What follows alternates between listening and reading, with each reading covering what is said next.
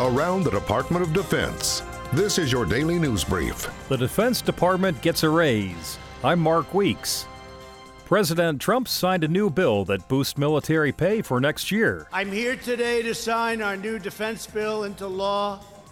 The National Defense Authorization Act is the most significant investment in our military and our warfighters in modern history, and I am very proud to be a big part of it.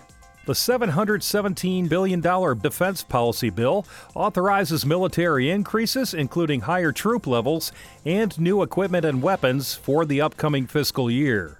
We will increase the size and strength of our military by adding thousands of new recruits to active duty. And we will replace aging tanks, aging planes and ships with the most advanced and lethal technology ever developed.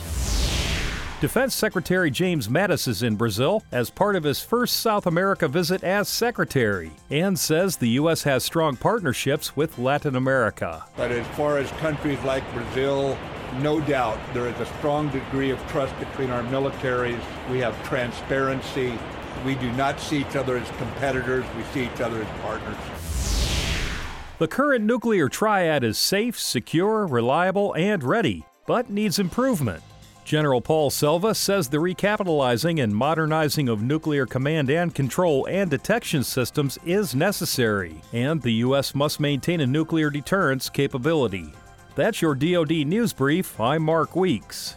For more information about your military, go to defense.gov.